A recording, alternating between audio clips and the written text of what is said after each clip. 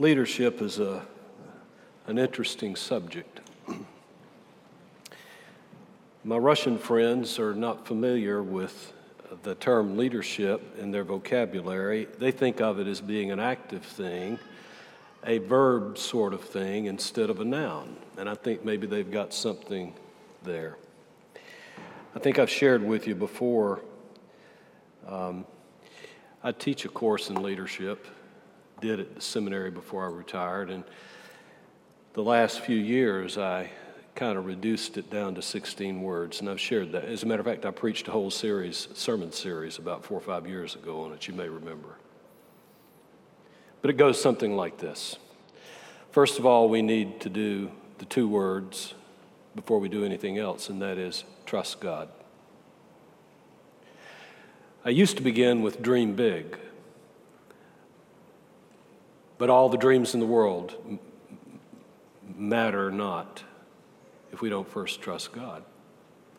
So trust God, and then dream big, and then be sure, and that's code word for pray. Pray to make sure that the plans that you make are God's plans and the things that you're doing are what God wants you to do. So be sure, and then plan well. So those are the first 8 words. And then you get to the second half, and that's where we really get to work. Work hard, hard work. Stay focused. Finish strong. And then guess what? Start over. You start it all over again. Right in the middle of that, the 2 words, work hard. I was teaching this one day, and one of my students said, well, Dr. Spivey, don't you mean work smart? And I know what he was saying, and I don't disagree with that. You know, we have all kinds of training in time management and that sort of thing to work efficiently and to work smart. But I believe this, there is never any substitute for hard work. You can work smart, efficiently, but if you don't work hard, now, work doesn't have to be hard, but we ought to work hard at it. And that has something to do with the special that the choir sang today. Come to me, all ye who are weary and heavy laden. The disciples were exhausted. They were tired when Jesus said that. They'd worked hard. Mahatma Gandhi rose at 4 o'clock in the morning every day for 30 years and worked 17 hours a day. So 4 and 17 is 21, 2100. 9 o'clock at night, he finally retired. He worked over 120 hours a week, did this for 30 years. And he wrote incessantly. He wrote letters and articles and books. The writings of Mahatma Gandhi will and have filled 98 encyclopedia-sized books. He worked hard. He walked 5 kilometers a day. At age 61, he walked to the coast to challenge the British, and that walk was 400 kilometers long, 61. During his lifetime in his struggle for liberty for India, he walked over 50,000 miles. That's almost twice around the world. He worked hard. Thomas Edison napped during the day so that he wouldn't have to sleep. He worked incessantly. The result of that was, of course, that he secured over 2,000 patents, 2,332 patents. He worked hard. And Elon Musk's work ethic is legendary among his peers today. He works 80 to 100 hours a week. And he divides his time, and he works smart too. He divides his day into 5-minute segments, and he makes every second count. Steve Jobs, when he was the CEO of both Pixar and of Apple, he worked about 100 hours a week in managing those 2 corporations. CEO of General Electric, Jeffrey Immelt, before he moved into that position for 25 years, he worked over 100 hours a week. The current CEO of Yahoo, Marissa Mayer, before she came to Yahoo, she worked 130 hours a week at Google. Now, what I'm not suggesting here is that we be workaholics, that we work 120 and 130 hours a week. But there's really no substitute for hard work if we're going to achieve our objectives. You know, the Bible says something about this. Solomon wrote in Proverbs, "In all labor there is profit, but mere talk leads only to poverty. The desire of the lazy person puts him to death, for his hands refuse to work." And you know what Paul told the church at Thessalonica, the Thessalonians. Remember, there were those that were waiting for the Lord to come, and he was going to come at any moment, and they had stopped working, and they were living, and they were mooching off of everyone else. And you remember what he said, if anyone is not willing to work, he should not what? He shouldn't eat either. To those who were undisciplined and who were not working, then Paul went on to say, we command and exhort in the Lord Jesus Christ to work in a quiet fashion and eat your own bread. But as for you, brothers, do not grow weary in doing good. And of course, Galatians picks up on that theme of doing good, working for the good.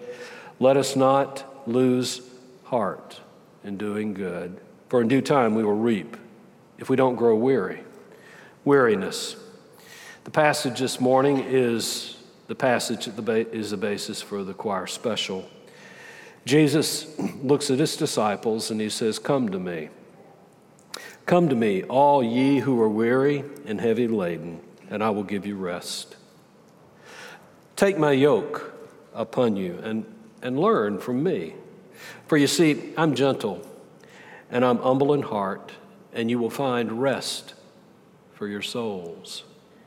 For my yoke is easy and my burden is light." So the background of this is in Matthew, the 11th chapter. Even though Matthew does not tell us explicitly that the disciples have returned and given a report, we know from Matthew earlier in Matthew 10 that he has sent them out to the villages and towns. And he's warned them it's not going to be easy. It's going to be hard work. You're going to face resistance. You're going to face opposition. You need to be wise as serpents and innocent as doves. You're going to go out there and the world is worldly.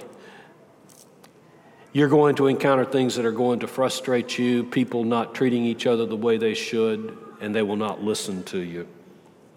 In Mark's gospel and Luke's gospel, we know that by now what has happened, they have returned.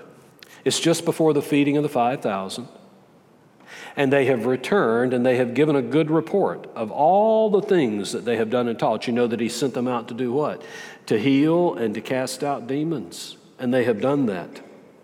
And even though Matthew does not give us that explicit report, we know that's happened because when you read a little bit later in the passage, in the 11th chapter of Matthew, he says, "Woe unto you, Chorazin and Bethsaida! If Tyre and Sidon had seen the miracles that you have seen, they would have repented. Woe is to you, Capernaum, for if Sodom had seen the miracles, it would still exist today."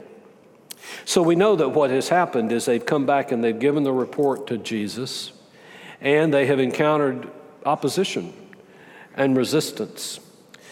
And so, about this time too, John's disciples, at the beginning of the 11th chapter, John's disciples, he is in prison, he is in jail by Herod, and he has sent his disciples to ask, is he the expected one?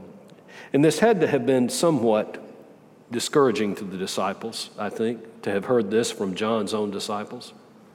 And Jesus uses this as the opportunity, we remember, to commend John and also then to rebuke those that have resisted him, saying, you're like children who pipe in the marketplace. You pipe for other children, and when they don't dance, then you ridicule them. And John came fasting and not eating, and you said that he was filled with a demon. And yet the Son of Man comes and he eats and he drinks, and you call him a glutton and a drunkard because he eats with sinners and tax collectors. So this is the background for the passage today. The disciples, when we look at their physical and mental state, I imagine they were, on one hand, rather excited. They've gone out to these villages and towns and they've performed miracles. They have healed as Jesus has healed. They've cast out demons, and that's good. Perhaps they're even a little bit full of themselves for having done that. I'm not sure. But they're also exhausted. This has been hard work. They've worked hard in the villages and the towns. And Jesus looks at them then and he says, I tell you what, we need a rest. We need a break. Come with me to a quiet place, to a desolate place, and come rest with me. And we know what happened. The crowds followed them. And they even got to the other side of the lake there before they did. And that is the scene then for Jesus feeding the 5,000, about which we're going to be speaking tonight in the evening service. I should imagine that they're not only exhausted, but they're probably discouraged. Discouraged because they have encountered the kind of resistance and opposition that Jesus had said that they would in Matthew the 10th chapter. And you know, sometimes when that happens, we become resentful. When we're trying to do good, when we're trying to do God's work, and people rebuke or resist and oppose us and don't appreciate what we're doing, or sometimes even when we are doing ministry amongst our own that are Christ followers, and they don't appreciate what we're doing, sometimes we then become resentful. I think maybe they've become a little bit jaded when they've seen the world for what it really is, as Jesus predicted in Matthew the 10th chapter. And certainly disconcerted by the message from John's disciples. What we do know is a little bit later, this account is in Mark the 6th chapter, Matthew the 11th chapter. 3 chapters later, in the Mark the 9th chapter, after the transfiguration of Jesus, then they come down from the mountain, and what happens? Those who have healed and exorcised demons cannot cast the demon out of the demon-possessed boy. So I think that they're probably a little bit frustrated, discouraged, and exhausted. And Jesus says, you know what? It's time for a break. It's time to take a rest. Let's read that passage again. Come to me, all of ye who are weary and heavy laden, and I will give you rest. Take my yoke upon you and learn from me, for I am gentle and humble in heart, and you will find rest for your souls. For my yoke is easy and my burden is light. There is a reading of the text which is probably misleading. Some who read this text might read it somewhat like this. If you're tired, if you're weary, if you're burdened with work and the problems of life, come to me. Come and attach yourself to me, and I will then take on your burden so that you can rest. You see, I will gently and I will humbly teach you how together, you see, we can lighten your workload, because my expectations aren't that great. My expectations are manageable. And you see, my load is light. I do not think that that is what that passage means. I do not think that what Jesus is saying to us is come to him and he'll make everything easy for us. Jesus never dismisses the need for hard work. And gospel work is not easy. The gospel ministry is not easy. It's not without challenges. So Jesus isn't saying if we come to him, he's going to smooth out the road and everything's going to be just copacetic and fine and we're not going to encounter any problems and he's going to take the load off of us. That is not what he's saying. When you look at this text, it could be outlined something like this. There's a problem. There's a problem. Sometimes we do, friends. We become tired, we become discouraged, we become burdened. You listened to Ken's pastoral prayer this morning. The tribulations of life get us down. You see, the real problem is not work. The real problem is not hard work.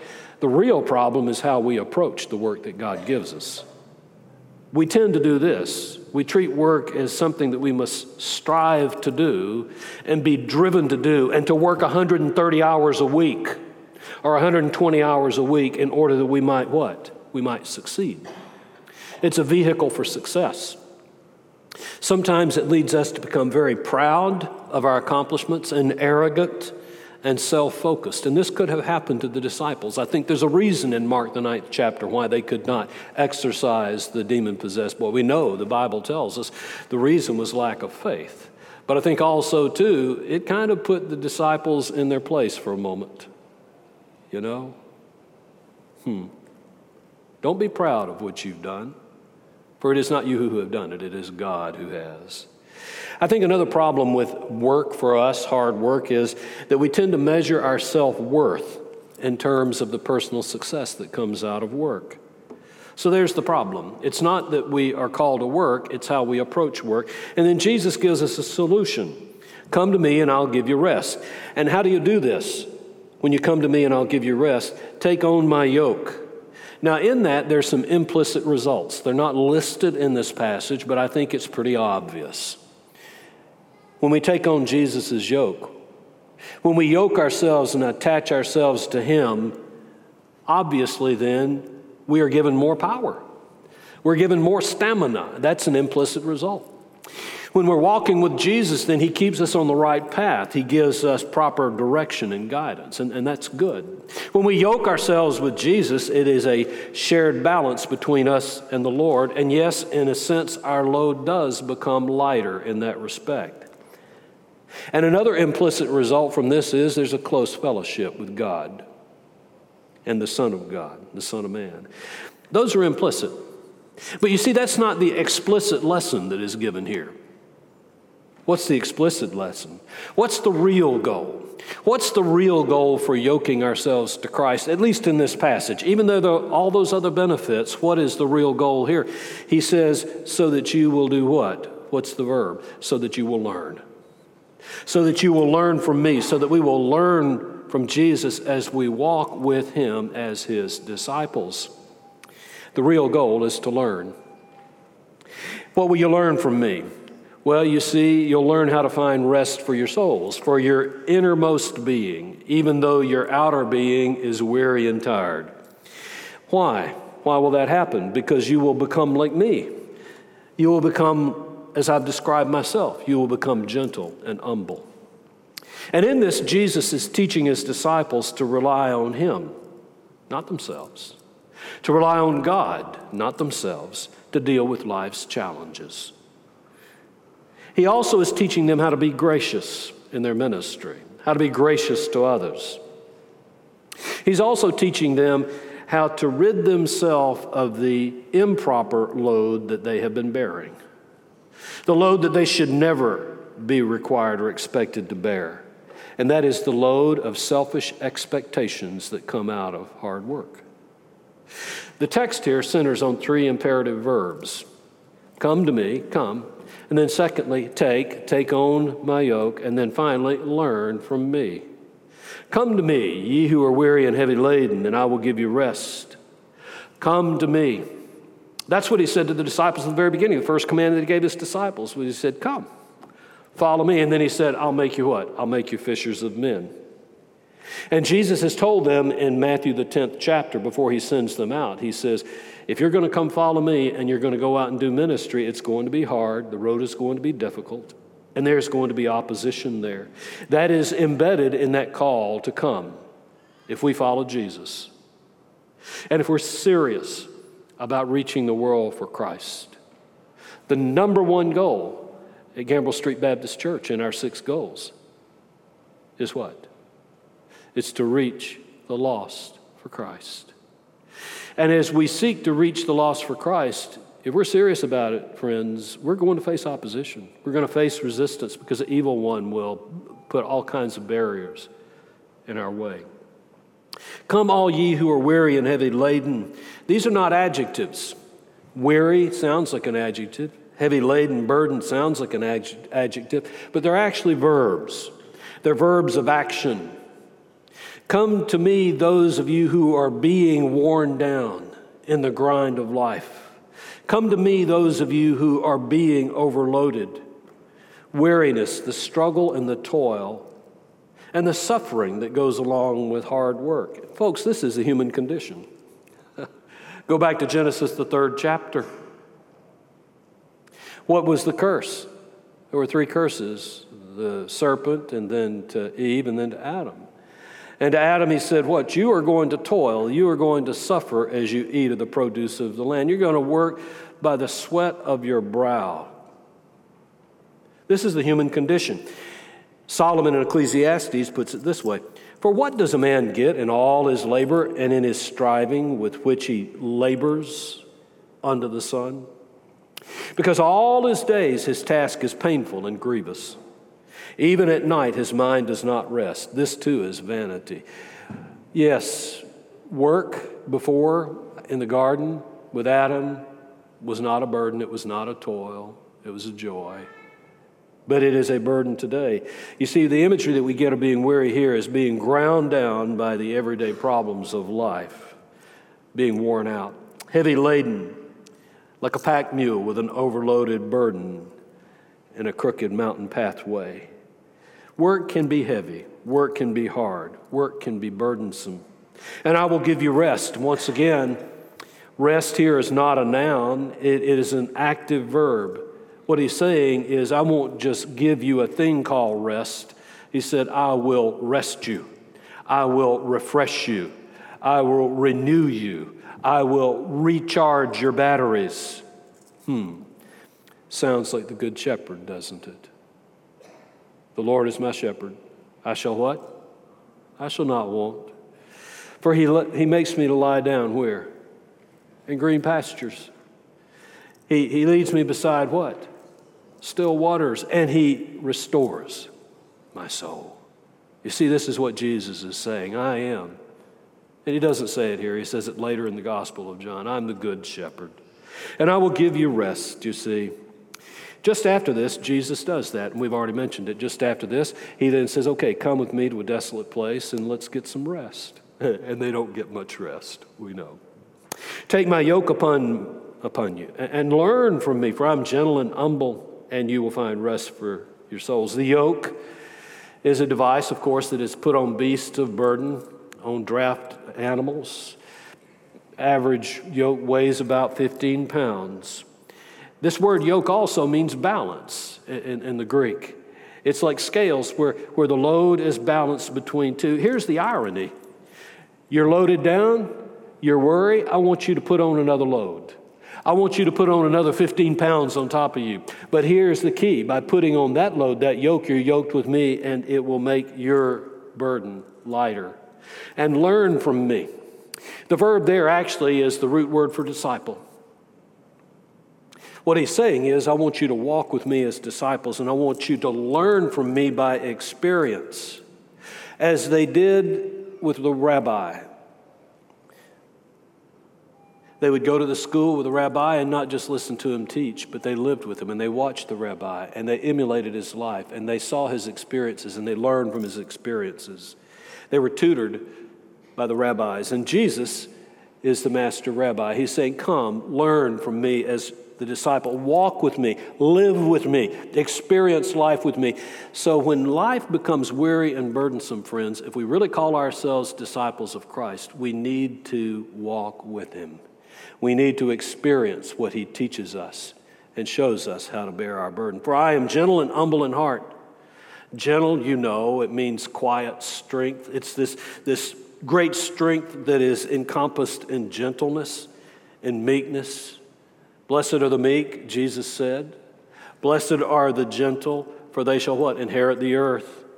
Jesus himself came riding on a, not stallion into Jerusalem, but on the back of a donkey. We know that. The great king to come rode in meekness into Jerusalem. The meaning there actually means to rely wholly on God, not on ourselves. Rely on him, not ourselves. Submit ourselves completely to God's will, because he has our best interest at stake. He knows what is best for us. You see, this meekness is the opposite of self-interest. It is submitting to God.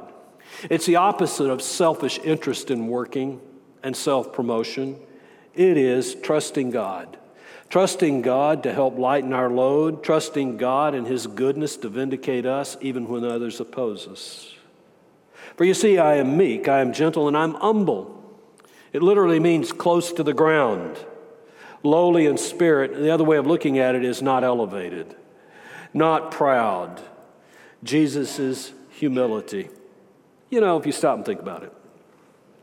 When he stands before Herod, when he stands before Pilate, he could have just as easily struck them down with leprosy, like Miriam. Or he could have just as easily struck them with being mute so that they could not talk, as Zacharias was in the temple. Or he could have caused them to have a heart attack, very much like Ananias in the book of Acts. He could have gone on the offense. He could have eloquently disposed of them. He could have marshaled his disciples and taken over, but he didn't. You see, he was humble. He went quietly, like a lamb, to the slaughter to pay for our sins. You see, the Scripture predicted that. In the Magnificat that was spoken by Mary in Luke, the first chapter, he has brought down rulers from their thrones, and he has exalted the humble. In James and in Peter, it reminds us that God resists the what? He resists the proud, but he gives grace to the humble. This is the humility of Christ that we should learn. We should learn to be gentle and turn everything over to the Lord and submit to him. And we should also be humble in the way that we quietly then let him take care of us. For my yoke is easy and my burden is light. The word easy has a couple of meanings. It can mean manageable, and it can also mean kind. Manageable, what he's saying here is, you see, my yoke fits. It's exactly the right thing that you need. I'll help you manage your burdens. Now, what's important about that is, Jesus does not say that I will remove the work, that I will remove the burdens, that I will remove the tribulation. What he's saying is I will make it manageable. The other meaning for this word is kind, to be gracious and to good. Jesus helps us deal with our problems with grace and kindness. After all, the Bible tells us that God is kind, even to the unthankful and the evil, in Luke's gospel in the 6th chapter. And therefore, Jesus then commands us to love our enemies. We have tasted that the Lord is kind, that he is good, that he is gracious. And this is what Jesus is saying. He's saying, you see, my yoke, when you put it on me, I will teach you how to be gracious and kind in all of your dealings in life. And you see, the burden is light, not weighed down. We can be agile, we can be quick. You see, our affliction that we have today, Paul tells us, is momentary. The afflictions that we go through, the tribulation that we face, the opposition that confronts us, those things are light and they're temporary. But what they do is they will later bring about a weightier kind of eternal glory for us. There's a reason that we face opposition and resistance. It strengthens us and it purifies us and it makes our witness stronger. You think about Jesus. Jesus was not burdened. Jesus was not burdened with the worldly expectations of success and all that that meant.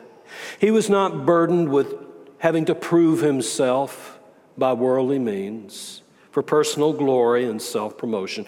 In fact, he did just the opposite. What did he do? He who thought it not robbery to be equal with God, because he was equal with God, he was the Son of God, did what? He did not elevate himself. He did not, in a prideful sort of way, raise himself up. He did what? He came down. He came down to earth and he poured himself out and he became a man. He took on the form of a man and he became humble and obedient to his Father, even to death on the cross. So how do we apply these things?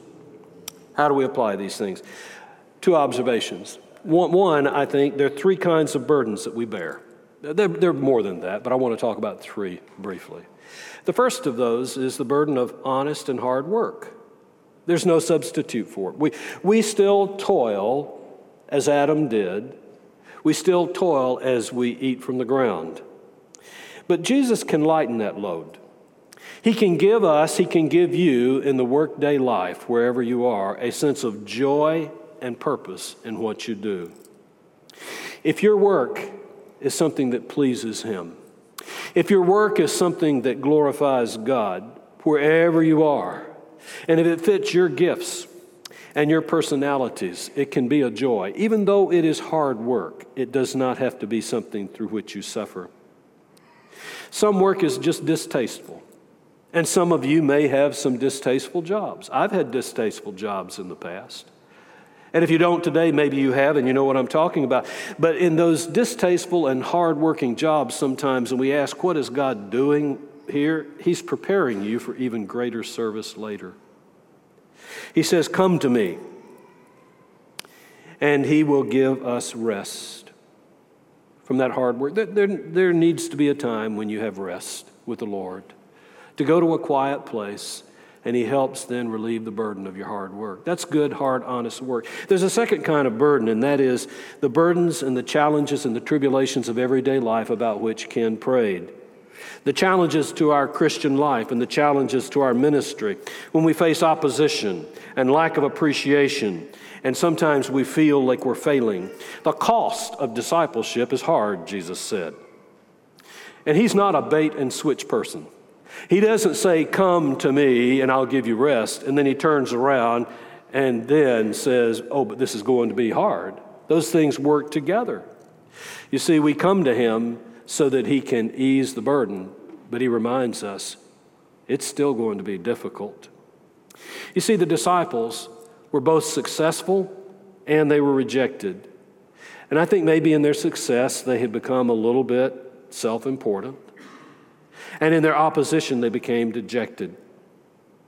You see, sometimes with these challenges in everyday life, as we work hard, we become overcome with a selfish desire for self-promotion and recognition. There is an irony in the fallen state of man. Man fell, Adam fell, and we live as fallen people, and we live our lives in a worldly sense, constantly trying to elevate ourselves again. Constantly trying to make ourselves feel important and that we have a purpose in life. Seeking validation and a sense of purpose, maybe even fame and approval, and futility. Comparing ourselves with other people, beating our heads against the wall to get ahead. There's always somebody else who can do it better than we can. This happens even in church sometimes.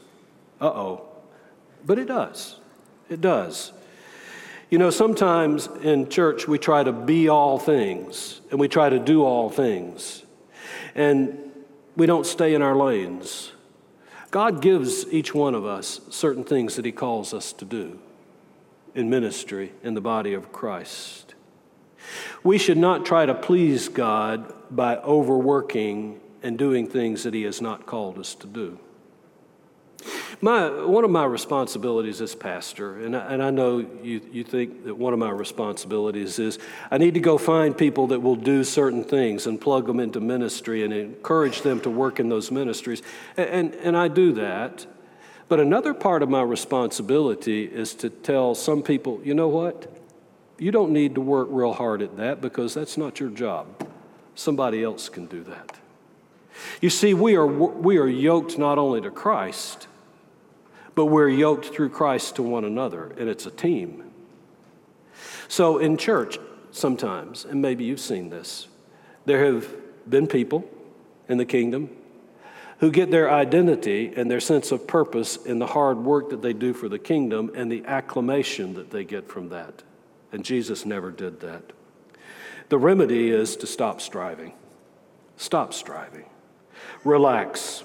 The psalmist in Psalm 46 says this, stop striving and know that I am God. For you see, I will be exalted, not you. I will be exalted, not you. I will be exalted among the nations. I will be exalted in all the earth. You see, in this we need to practice grace and humility as we learn from Jesus, and to be kind to one another, and to encourage one another, and to support one another in our ministries, and to forgive one another. We're going to have the Lord's Supper in a few moments. We need to be reconciled, and we need to be forgiving and forgiven before we come to the table, because God first forgave us. There's another observation, and that is not just the kinds of burdens that we have, but that is the power of the yoke, bearing one another's burdens. You know, the law of Christ in Galatians 6:9 says, "Bear ye one another's burdens and therefore fulfill the law of Christ." Herein is the power of the yoke. He calls us to be yoked to him, and that's true. Each one of us needs to be yoked to Christ. But stop and think about it. If each one of us is yoked to Christ, then we're yoked to one another. We're yoked in an interconnected nexus, you see. And his power is multiplied many times over. This is one of the things that he means when he says, you're going to do greater things than even I have done. The body of Christ can do that because through the power of Christ, as we're connected with one another and yoked together and encouraging one another, you see, we can accomplish mighty and powerful things. It is that way in this church. Each one of you, God has called to some kind of responsibility, some kind of ministry. And it may be in a position here in Gambriel Street Baptist Church. It may be a ministry without a position. It may be an extension of the church as you go into the community, but God has given you a ministry. I'm very fortunate. We have a wonderful staff here. I wasn't feeling too well last night. And I just didn't feel like I maybe had the stamina to do the pastoral prayer and the sermon and the Lord's Supper. So you know what I did? I picked up the phone and I called Ken. I said, would you do the pastoral prayer tomorrow? That's why my name's in the bulletin, but he prayed. You see, we're a team. We support one another. We're yoked together through Christ. And so together you then yoked to Christ and I am yoked to Christ, then we go forth as a great team to accomplish great things. You know, in Baptist Chaplaincy Relations, I've asked you to pray about the search for the new director. Bobby Smith passed away in November. They're searching for a new director. One of the people that works with BCR is a fellow by the name of Todd Comby, and he oversees the pastoral ministry for all of the chaplains that are endorsed by the Baptist Chaplaincy Relations through Texas and Virginia. So we've got chaplains all over the country who act as pastors to other chaplains, and Todd helps to coordinate that. And one of them is right here in this congregation, Lyndall Anderson. You see, he is yoked together with Todd and others, and chaplains all across this country that encourage and give pastoral support to other chaplains who are doing ministry with thousands of people. You see, therein is the power of the yoke.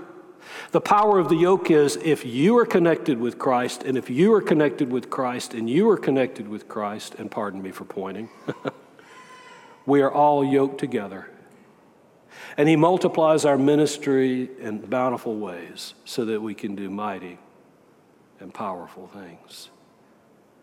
Come to me, all ye who are weary and heavy laden. Do you sometimes feel like you're weary and heavy laden? And I will do what? I will give you rest. But not only that, if you yoke yourself to me, you will learn from me. You will learn that gentleness and that humility and that graciousness to know how to work together and to accomplish great things for the kingdom of God. Let's pray. Father, we thank you so much that you have given us this ministry in earthen vessels. Sometimes we grow weary, sometimes we grow tired in well-doing, but your scripture commands us not to do so. But the great promise is you have given us a solution. Not to grow weary in well-doing means that if we're yoked to Christ, there are others who come alongside us and help us and encourage us even when we face great opposition and difficulties in life, even when we face tribulations in life. And we give thanks for that. Our prayer is this morning, if there is one who has not become yoked to Christ, one who has not surrendered their life, one who is still living a life of self-assertion and self-promotion, striving in everyday life to be a success and to earn some kind of fame in this world by comparing themselves with others, that they will give that over. They will give that burden over, and they might then surrender their life to Jesus Christ as Savior and walk in simple gentleness and humility as he teaches them how then to be a disciple. For it is in his name we pray. Amen.